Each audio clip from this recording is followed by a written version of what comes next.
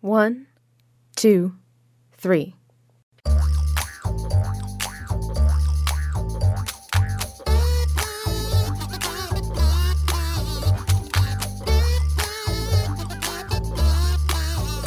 Welcome to Three Song Stories, the podcast that uses musical memories as a means of getting to know our guests. Thanks for listening. I'm Mike Canary. Our guest today is Shauna Caspi. Shauna is a Toronto-based singer-songwriter who's doing a swing through Florida to play a few gigs, including tonight in Fort Myers at the Americana Community Music Association's Listening Room. Tonight will be her first live performance after taking some time away from the road to write and attend the Banff Center's singer-songwriter residency in Alberta. Her poetic bio describes her as a, quote, mighty singer, a fingerstyle guitarist, a story sculptor, and a truth teller, end quote. It goes on to say she believes in poetry and the power of one person and one instrument, accompanying herself with a remarkable lyrical finger-picking guitar style that maybe we'll hear some of later. She says she loves the landscapes of her travels, weaving them into her songs, and that she also portrays them on canvases as a painter. Her fourth album, Forest Fire, is described as a collection of songs about burning things down and building them up again. She says when the words get heavy, they are held up to the light of love and gratitude. Remember when I said poetic? Shauna's brief bio ends by saying she strives to be unafraid, to embolden quieted voices, and to tell the truth above all else. Sounds like a perfect Three Song Stories guest to me, so let's get right to the truth-telling. Are you nervous? Yeah, a little bit. Okay, truth-telling. So how did you get hooked up with the Americana people? I mean, have you been here before? I haven't been to this part of Florida at all before, but I've toured in Florida for the past 2 years, about around this time of year, and I've been to all other parts of the state, more or less.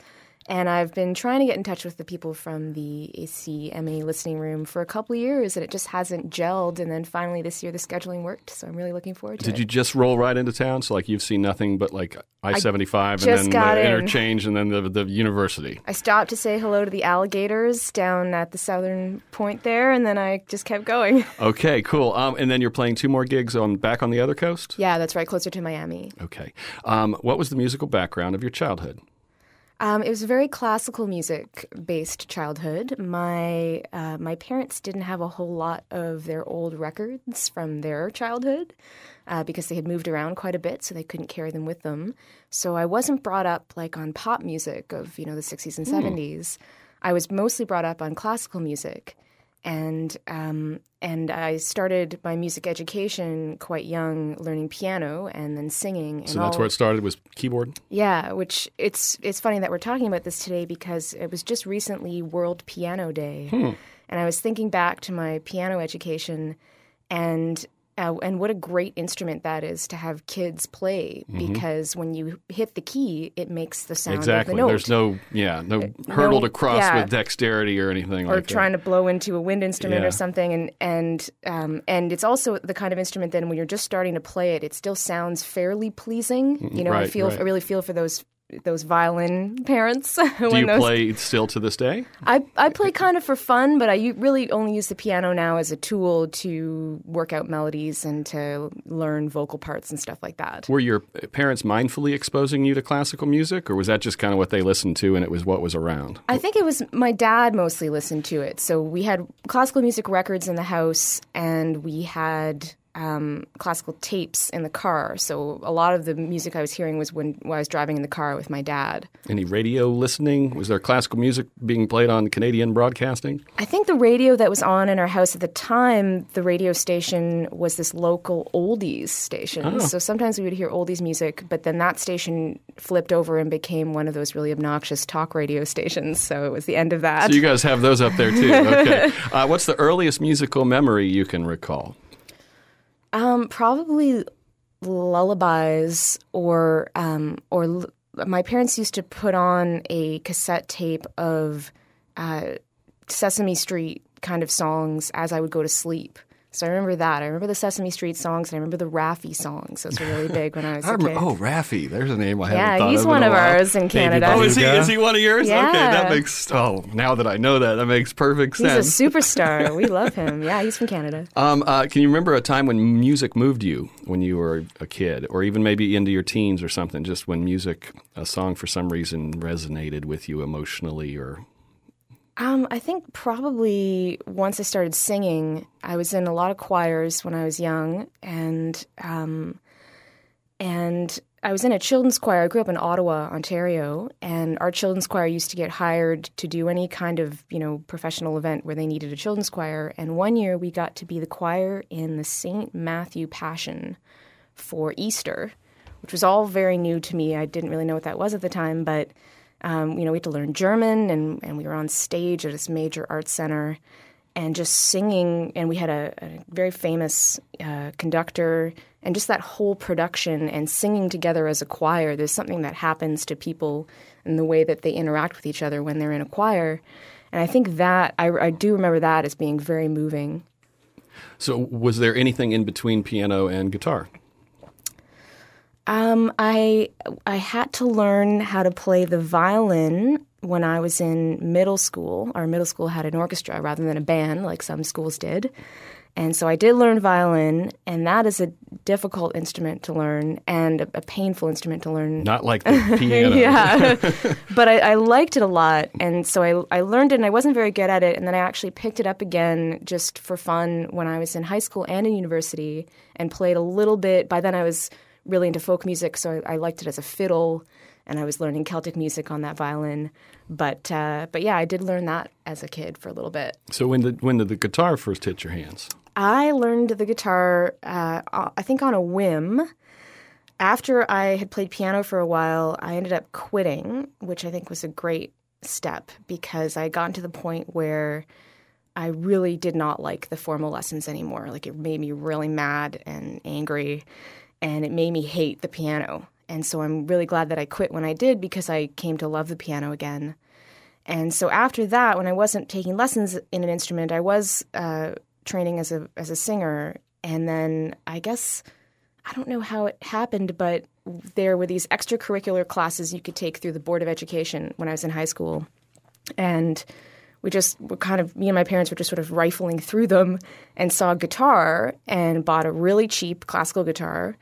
And it was a group lesson, so I went to this group lesson. There's not a lot that you can really do in a group lesson. Yeah. So for that first year, I just learned a couple of chords. That was cool. And then I liked it and wanted to keep going. And so my parents found me a private teacher, which is a lot better and more efficient as a lesson. And it just happened to be that my private teacher was a classical guitar player. And so I had been playing with a pick, as many people do when you play guitar, and she played with her fingernails. And that was new to me. So I learned classical guitar from her and did that for 6 years. And so then I got that technique and that and the theory and everything that goes with classical guitar. And that was a really great foundation for me. When did then folk music come around instead of classical music? Was that like an epiphany or a slow roll? Well, growing up in Ottawa at the time, we had a really amazing folk music scene because we had a music store called the Ottawa Folklore Centre. We had a great folk festival, and we had a folk club, and we had a radio station at Carleton University called CKCU. And all that together was like the cornerstones of the folk music scene in Ottawa, and it was really strong. And I think I just went to Rasputin's Cafe one night to see a friend play and found out that they had an open mic, and I was kind of writing songs at the time, but I didn't really know where to go find folk music. It wasn't in my house, and I didn't really know anyone who was doing it. But through those avenues, I found out that this was something that existed. And then when I went to the folk festival, I think I probably went to see some artists that I knew and was opened to all these other artists that I had never heard of before. And that's a great thing about festivals. That's what it does. Right. But it all came on in an onslaught then. You hadn't really been percolating in the folk. It was just boom, there it is. Yeah. And I think I just I just really loved songwriting and original music and music with a story. And when I found out that this was something that people actually did, and, I could go out there, and by going to see one artist, I was introduced to a whole bunch of artists. I think that's what really did it. We'll get a little bit further into that later, but let's get on to your first song. What is it and why is it? We're going to start with the classical background that I was talking about. And I've chosen Für Elise, Beethoven. And that's because it's really the first song that I can remember being my favorite song. And I used to ask for it all the time. And we had a tape of it, so my dad would play it in the car, and he was very nice to do that whenever I asked to play it. And then me and my brother were both learning piano, but my brother was older than me, so he was more skilled at the piano than I was. And I remember having the sheet music for Für Elise just sitting on our piano, and my brother was learning how to play it, but I wasn't good enough yet to know how to play it. But I learned maybe the first 4 to 6 bars of it, maybe just in the right hand. And I just really worked really hard on that as a kid. And About how old would you have been at this point? I don't know, maybe 6 or 7. Okay, little, yeah. Yeah, just a little tiny bit of it. And it made me so happy to know that I could play the beginning of that song. All right, you want to listen to it? Sure. Okay. This Für Elise by Ludwig van Beethoven, which, according to Wikipedia, this was not published in his lifetime. Somebody discovered this 40 years after he died, and then now we all get to enjoy it.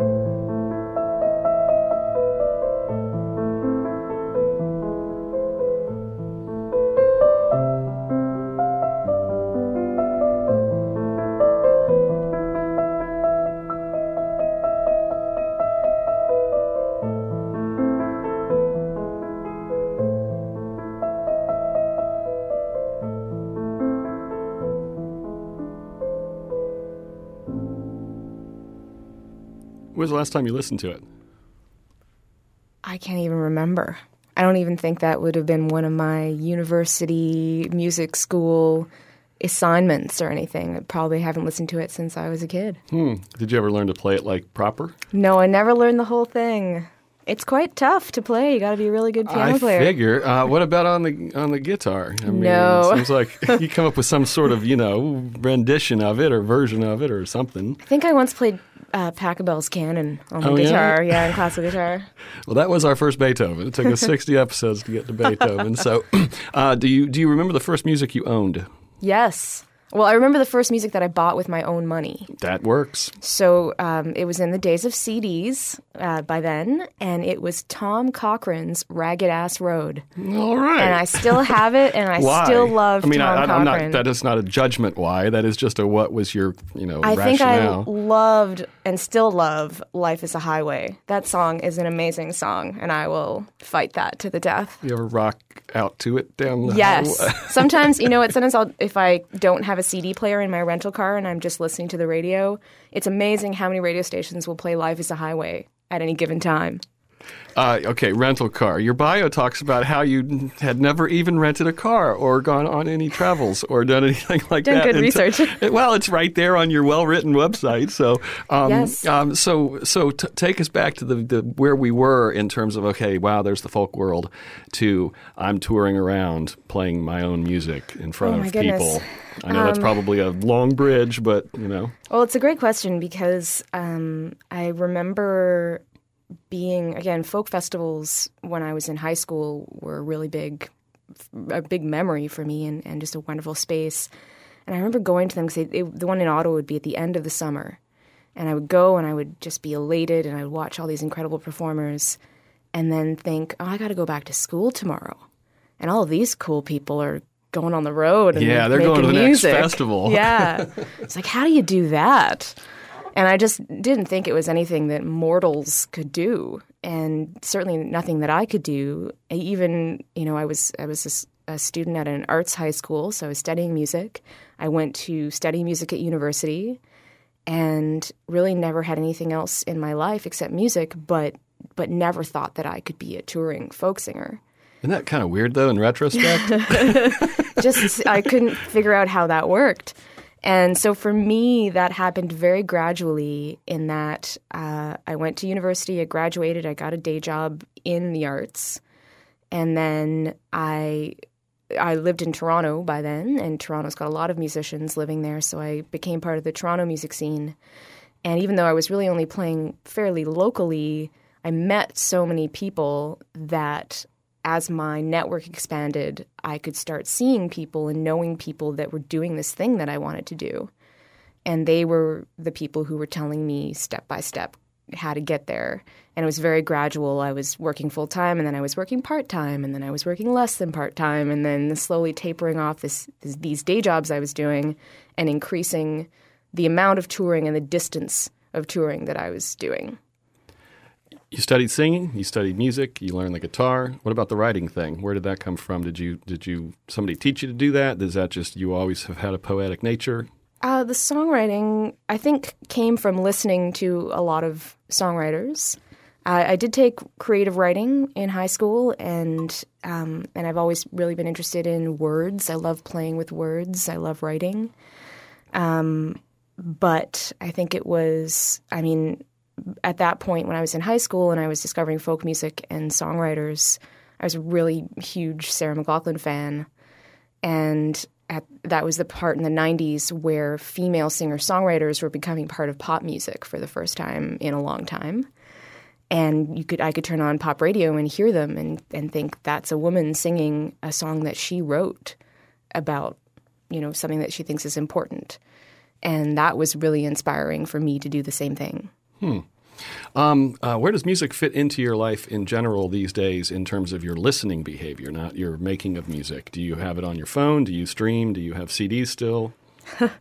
This is going to sound terrible, but I think I actually listen to more podcasts, like talk podcasts and storytelling podcasts, quite honestly, than I do music these days.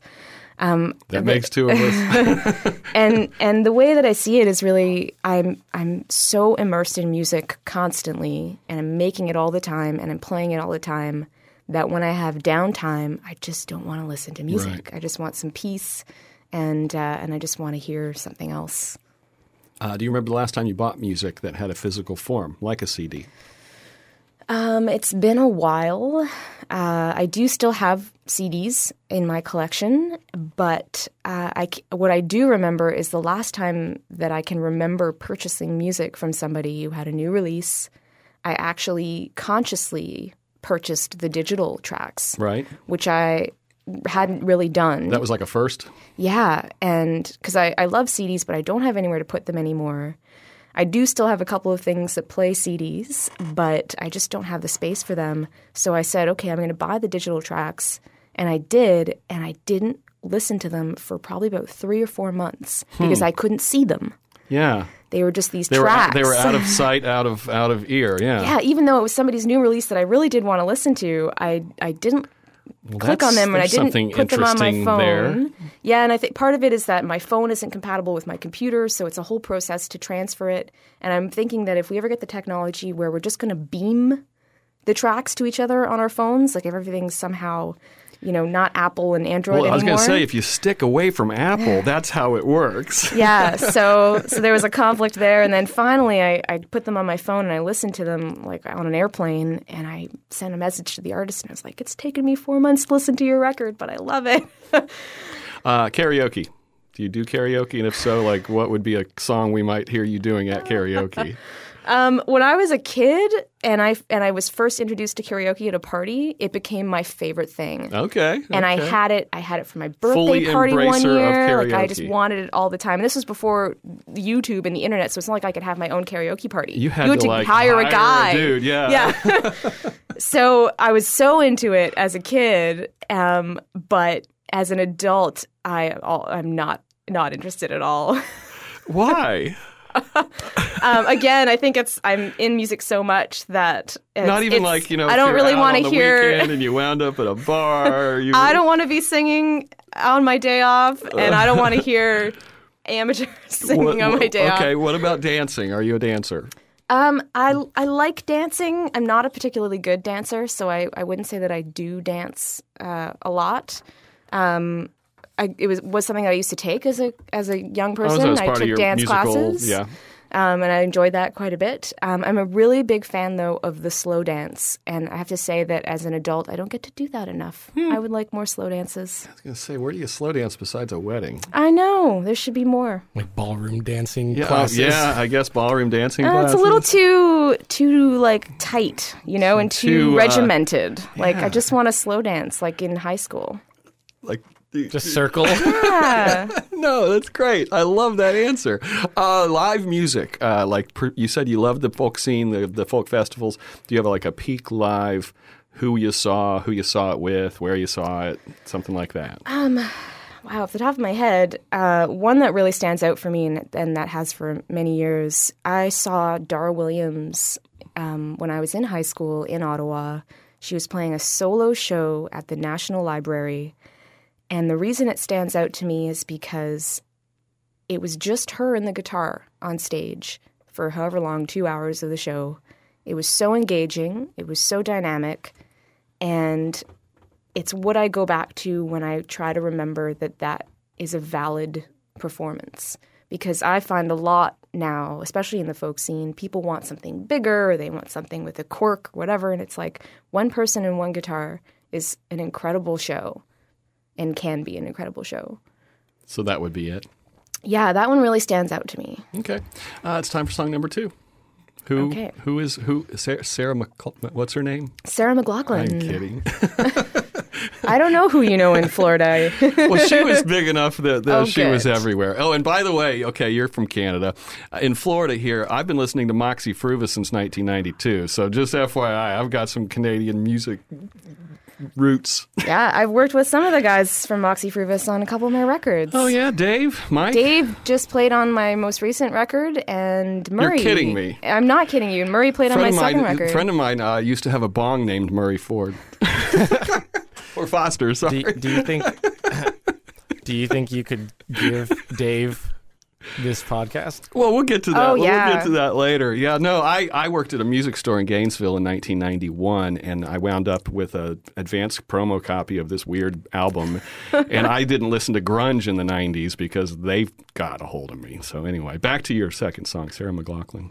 What is it? So this song is Hold On from her album Fumbling Towards Ecstasy, and which I think is her best album.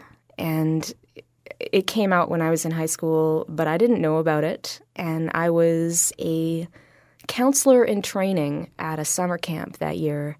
So I was taking care of kids, but I wasn't like an official counselor yet. I was still pretty young. And we had taken the kids to the drama class, and we were all lying on the floor, as you do in drama class, with your eyes closed. And the facilitator was playing this song and said that it was her favorite album, and she said who it was, and that woman was, older than me, and she was in high school, and I just thought she was so cool. She was the drama teacher, and I think she actually went to the high school that I ended up going to. And I loved the song, but it wasn't a time in my life where I would have bought a CD based on one song that I loved. But I just assumed that because she was cool and I liked her, that I should buy that album. Right. Yeah. So sight unseen, didn't know the other songs, didn't know who Sarah McLachlan was. I could see that. Yeah. I went and bought Fumbling Towards Ecstasy and proclaimed to the world that I was a fan of this artist and listened to the record and was blown away. And then her next album was Surfacing, and then that was when the whole Lilith Fair thing came out, and when this female singer-songwriters in pop music thing happened. And to this day, I'm so amazed by Lilith Fair and what that was. And that was 20 years ago. And we are now still fighting about gender parity in festivals.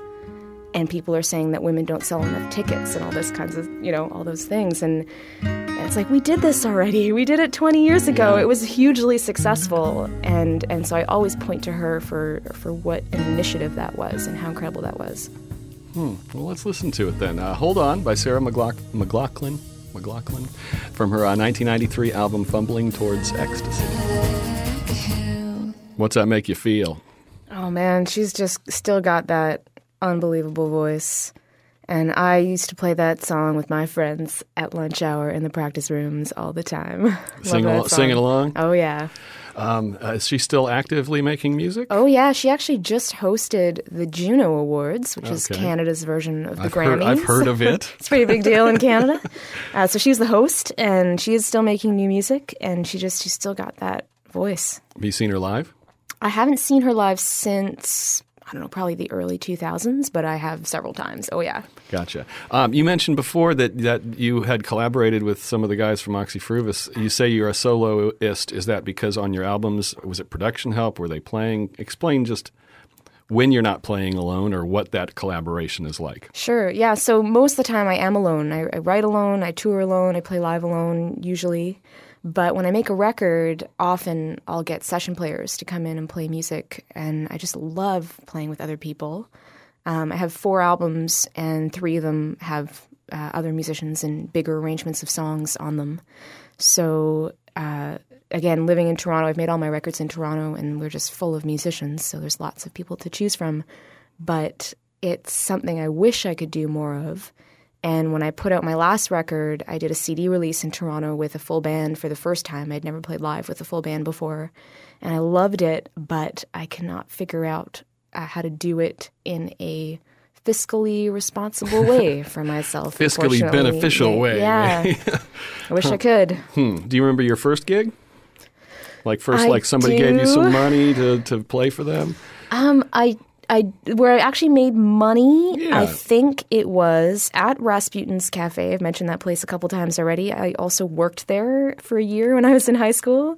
But I think my first paying gig was there, and it was me, a woman named Michelle, who was a singer-songwriter from Toronto, and I don't know if you guys know her, but Lindy. She lives in Nashville now, and has become quite a... One-name person? Yeah, quite a famous sort of country artist. But at the time, she was just like I am now, driving around playing songs. Lindy. You got anything on Lindy, Richard? Lindi. Not even Richard. He's way more... yeah. Or she might have done some stuff, but you don't know her name, but she's like raking in the dollars, I'm sure, in Nashville now. Cool. How long's your newest album been out? Almost 2 years now, which sounds like an eternity to me. Do you have more like songs being written and worked on? No pressure. Well, I've been on the road promoting that album pretty much until right now, and then after this tour in Florida, I'm going to have a bunch of time off. But I'm not one of those people who can write on the road. So when I'm on the road, I'm so focused on that I just can't write. And you mentioned at the top of the show that I just came back from the Banff Center. That was my next question. Thank you. What was that all about? Yes. So I just went to the Banff Center in Alberta, and it's a just utopian place where, in this case, I was there for 3 weeks at a singer-songwriter residency. So there were 30 of us. We each got our own little hut that we could write in any time of the day or night. We had workshops. We were learning from some of the greatest songwriters in North America. David Francie was there. Kevin Welch was there. Kim Ritchie was there. And that was like the first time that I had to actually focus only on songwriting. People give you food and make your bed, and it's like this whole thing. And it's like the land of beautiful art. And I'm not recovered from it yet. Like I was thrown into this tour, and I'm kind of still there. And now you're on the radio or whatever this is. Yeah, and so I'm still thinking about it. But it was so amazing, and I went there with 2 songs that I hadn't finished yet, and I finished those songs, and I wrote 2 brand new songs. All in the span of 3 weeks, which is very rare for me. So I'm really primed to be writing right now. But I have to wait till I'm in that space. Right. I had a real quick aside. I got to go out on Captiva or Sanibel Island here in town. There's Robert Rauschenberg was a very famous artist. He owns a big property there, and they have a residency now for artists. And I got to go out there one day with my camera because I'm a photographer and spend 10 hours walking around and spending time with each of the individual artists in their little worlds and taking pictures of what they were doing. And then we all met for lunch and they fed them. And so I totally can picture now what it is you're talking about. And man, how did you get that? Is that something you had to apply for? Did they find you? It was their third year. It's a fairly new program. And I had known musicians who've done it in past years. And actually the reason I couldn't do it for the past 2 years was because I was touring in Florida both of those times. Right. This time it worked out. And so I applied. Everyone has to apply and got in. And the whole time I was terrified. I was sure that they had made a mistake or that I would go there and just look at a blank wall for 3 weeks and not do anything. Right. And I was imposter syndrome. Oh my gosh, the imposter syndrome was so strong. And I was telling everyone how I felt, and every single person in that program felt the exact same way. Of course they did, yeah. And so we were all just so amazed with how it went, and I'm still having trouble articulating it so soon afterwards. Well, that's a good lesson, though, that everybody was on that same page. You know what I mean? Like every time you go up to that next echelon, it's still just a bunch of people trying to figure it out. Yeah. Painting. You're a painter now? Yeah. That's my reaction. I'm a painter now? I mean, like oil, acrylic. Do you paint from photos? Like what's your methodology? Yeah. So I learned how to paint in university. I got a fine arts degree in music from York University in Toronto. And just as on a whim, kind of, I chose one of my courses within the fine arts department to be a painting class. And they told me that anyone could take the class. It was supposedly to start from the beginning of painting. And I got into the class and was really excited, and soon discovered that everybody in that class was a visual arts student who knew how to paint. And I was way behind and really bad at it. It wasn't imposter syndrome. It was imposter. But I had a great teacher and had a lot of time to practice that year. So I really did learn how to paint. It's something you can learn how to do. And I learned it in university and then put away my paints. We learned in acrylic in university and thought, that was cool. I'll probably never do that again. And then when I started touring as fairly significantly, which was about 5 or 6 years ago, I found myself in these places that I had never been in before and seeing beautiful scenery. I started touring mostly in Canada, and Canada's extremely beautiful. I was taking all these photos, and I just wanted to share them with people. And at the same time, I wanted to do something that would augment my merchandise table because I just had CDs sitting there. And I thought, I wonder if I still know how to paint. And in university, they used to make us paint really huge so that they could see all the mistakes. But now that I could do whatever I wanted, I was really interested in painting small. So I got these little tiny, almost a little bit bigger than a postcard size canvases, and still with acrylic paints, and I would take photos and paint from the photos. So once I got back home from the tour and I'd had all these photos, I would paint from that. And they were about the same size as the photo. Yeah, only a little bit bigger. Right, yeah. And people, I was just doing it for fun, but people wanted to buy them, which blew my mind. And so I was like, well, okay. And so as I would make them, I would just do whatever I wanted to do, and they would all be different. And I would have them there next to my CDs at my merch table, and people just went crazy for these paintings. And now I've been doing that for about 5 or 6 years, so I got better and better, and they've gotten a lot better.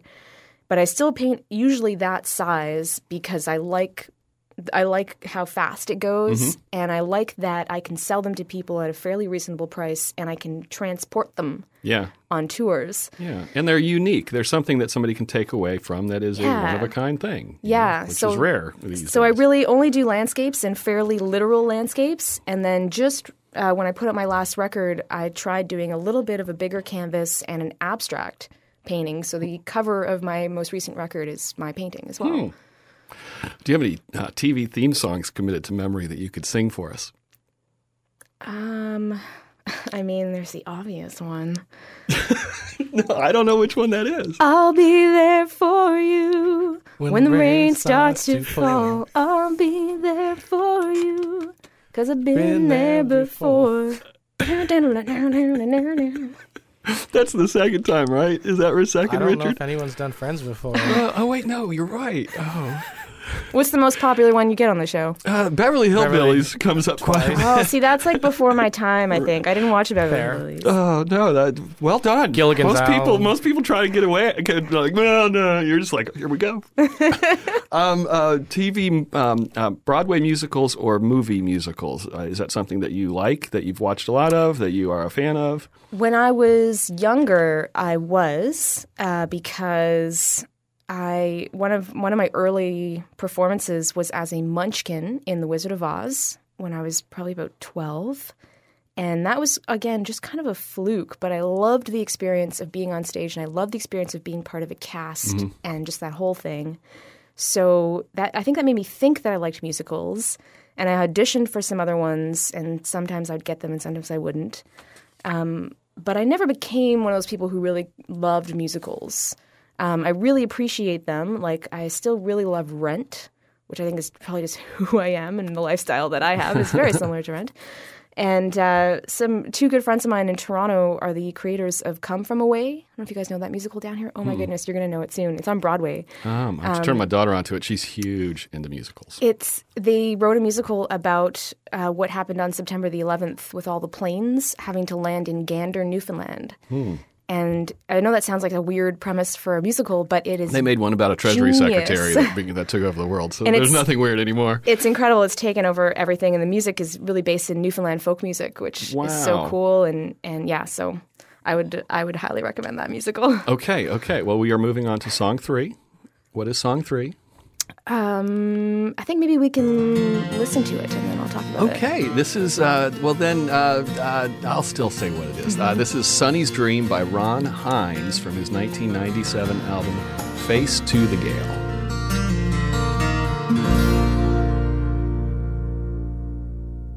So where's that one take you? Oh, so many places. I first heard that song on TV. I don't know why I stumbled on this documentary, but there was a documentary about Ron Hines on TV about this tour he was doing in Ireland, and that song is probably his most famous song, which I didn't know at the time, and I just thought the documentary was really interesting. And then Ron came to play the folk festival in Ottawa, and I was sitting on the lawn at a workshop in the morning, and it was him and a couple other songwriters on the stage. And when he played that song, even though I wasn't really familiar with his music, there was something about the performance that hit me so hard that I felt like a hole had been filled in me. And there's only one other time in my life of seeing live music that I can remember that happening. And it was, I went to the Ottawa Blues Fest, and I was supposed to see John Lee Hooker, but he was ill, so they had Buddy Guy instead. And it was this terrible day of rain and gray, and we were all just kind of soggy at night waiting for him to go on. And Buddy Guy played It Feels Like Rain and sang that, and the whole audience was singing along. And like, there's no reason in particular why these things hit me so hard, but those two moments. And so I remember hearing Ron sing that at the festival, and I had seen him play many times since then, and I've become a lot more familiar with his music and the people that he knows out in Newfoundland, because he's really like their poet laureate. And we lost Ron a couple years ago, and it was such a hard blow to the folk music scene across Canada. He's written some of the best songs to come out of Canada, and he was a really tough guy to be around sometimes. But when he died, I heard all these stories from young musicians that I knew in St. John's, Newfoundland, who had, like, everybody had run into him at some point, and he'd helped every single one of them at some point, and he'd given them advice about songwriting and about being a musician, and he really cared about them. And so everybody in Newfoundland knows that song.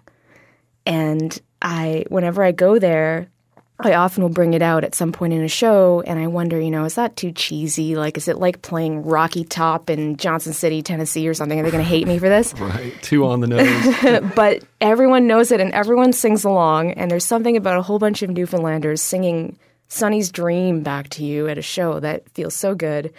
I've played it. I have this gig sometimes where I play music on the train that goes across Canada for the passengers and the overnight trains. And whenever there's a Newfoundlander and they say, "Oh, do you know any Ron Hines songs?" and I play that song, and they just like almost cry. That's the engine of this show, is the way you're talking about that right there.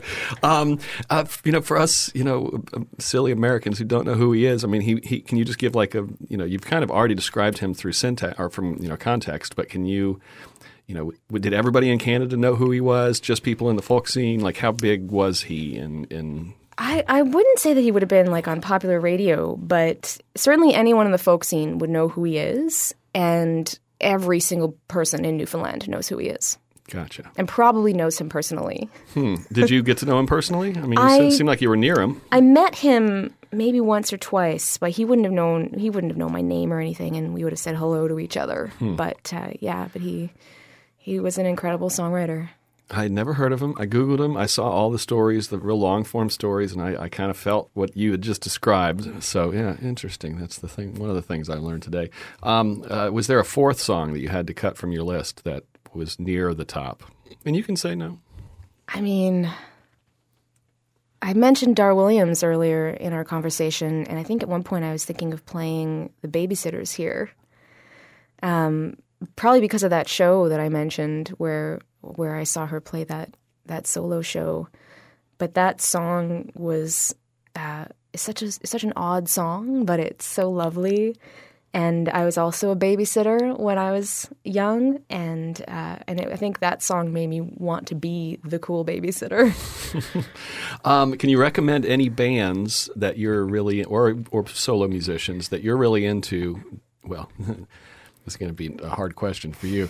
It's usually, are there any bands you're really into that our audience is not going to have heard of? But being Canadian, there's probably a lot of the ones that we're just not going to have heard of.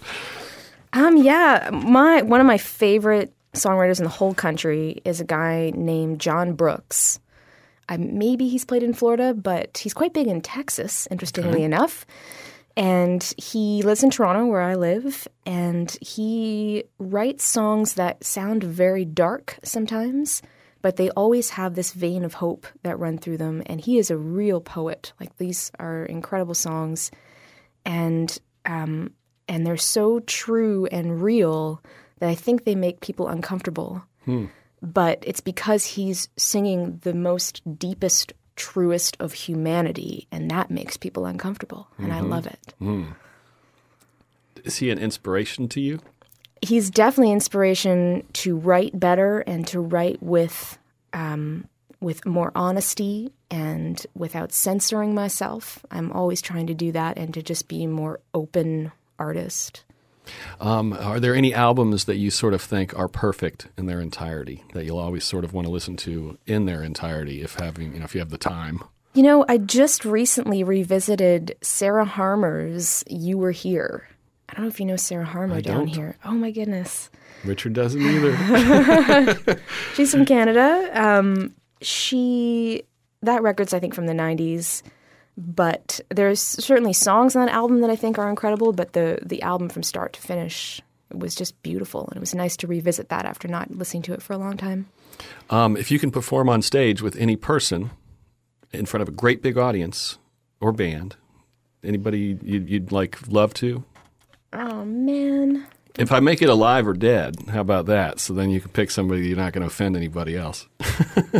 I mean, there's so many. I think one of the things I try to do as an adult is please 14-year-old me. And every time I get to do that... My next question is what would your 14-year-old self think of you? Okay, continue. I'm constantly just... Anytime I get to do that where I'm like, man, 14-year-old me would be freaking out right now. I'm like, I'm living my best life. So I think to please 14-year-old me, the answer to that would be Sarah McLachlan. Okay. And to please current me. Are there any songs you'll avoid listening to for either memory association reasons or stylistic reasons?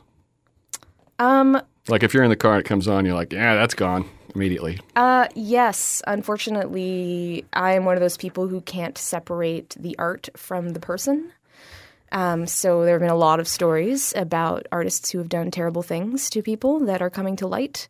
I cannot listen to them anymore. Yeah, we kind of got near one during this interview. Yeah. Take it away, Richard. Right. So you're hearing this, 3-Song Story listeners, because we forgot to do something that we said we were going to start doing, and so it's new, so we totally forgot. So that's on us. I don't Shauna, even remember exactly what it is we're I going know, to do, I'm so so I'm excited. looking forward to this. I'm in the dark. Shauna, we're putting you on the spot. Can you name 3 people who you intend to share this podcast with? Like, you're going to tell them, hey, I'm on a podcast, listen to it, and also call them out as maybe being on it. Make them targets for us to pursue. Yeah, like who would you throw upon the 3-song altar, and also you plan on making them listen to it anyway? Okay. Knowing full well that they may be listening to this moment at some point. Hi, future people. Oh, you're really putting me on the spot. Absolutely. I know that I've got some good people that you should definitely talk to. We can play the Jeopardy theme song if you want. Just sit back and I think they think. make me more nervous. Who do I know who... You know what? I think my friend David Newland, he lives in Cobourg, Ontario, would be a great one. And you should talk to my friend Ronnie Hoffman. She's a lawyer in Toronto and a theater person and a big music fan. Okay, perfect. And, you should talk to my friend Orit Shimoni, who you will probably find in transit because she's always on the road. Okay, you 3, you hear that? We're reaching out to you. Okay, well, any final thoughts before we pivot to, your parting tune that we're going to have you play for us? I don't know. This is a really great idea, and I'm glad that you're doing this. Okay, well then you get your guitar out, and then once you get settled in, I'll read some credits, and then we'll listen to you play some music. And take your time. You don't have to be all like, I'm hurrying. Do I wear headphones? You don't have to if you don't want to. Okay, as she tunes, I'm going to read the credits. We make this show in the studios of WGCU Public Radio on the campus of Florida Gulf Coast University. Richard Chinqui is co-creator and producer. Tara Callaghan is online content producer. Chris Duffus is executive producer. Our theme song was made by Dave Cowan and Stick Martin at Monkey House Studio in St. Pete. And today we got some, not as much as I hoped, but some production assistance today from Guinevere Bortnicker-Canary. I think I can do a new song. Can I do that? Yeah, you sure can. You can do a new song. All right. This is Shauna Caspy. I'm Mike Canary. Keep listening.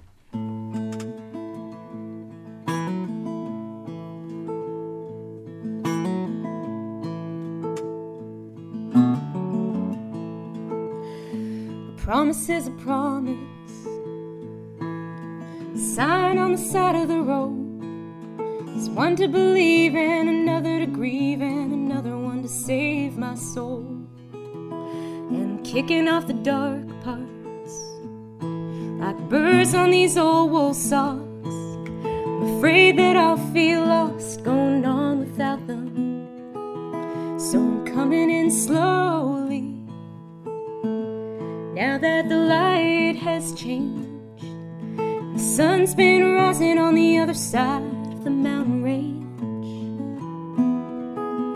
And I said that I would let go. Words that are easily spoken, the hour when dreams are broken, I'm the only one who'll ever know.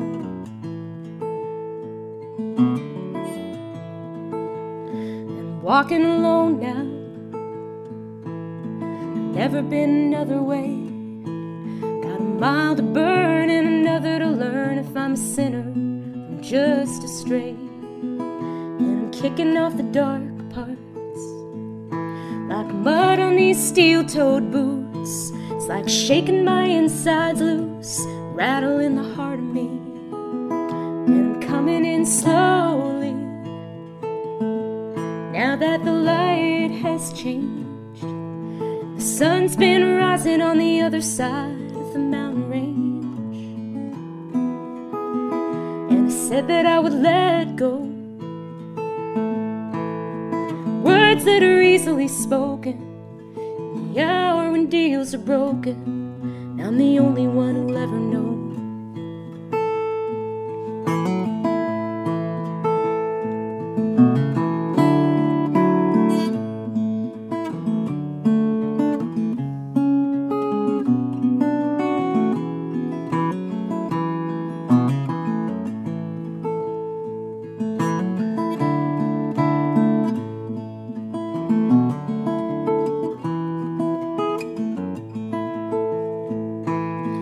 No one's looking, no one's keeping score. can take credit for making the best out of a bitter core.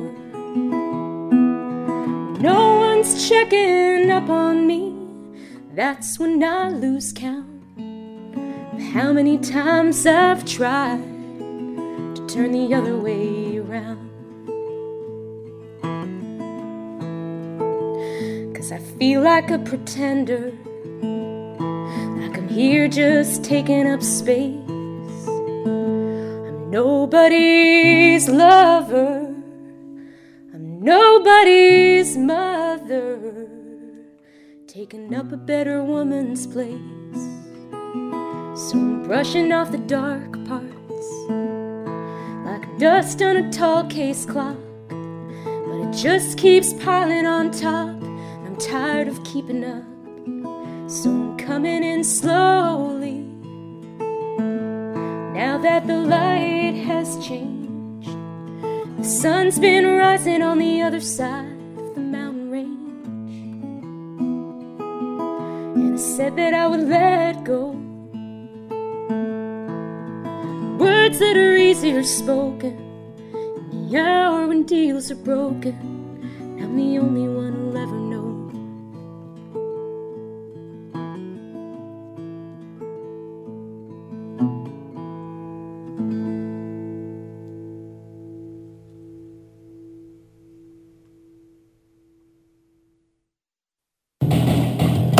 Judgment Day. Direct hit. I'll be back. Next time on 3 Song Stories. So you like We Built This City on Rock and Roll? I don't love it, but I like it. Okay. It's okay. You won't turn it off. I'm glad Seth's here tonight because The Stroke is one of the worst songs on the face of the planet. Oh. Stroke me. Yeah. The lyrics are offensive and weird. There's that thing where everybody's yelling stroke. It's just so bad. It's a guy with his jeans too tight.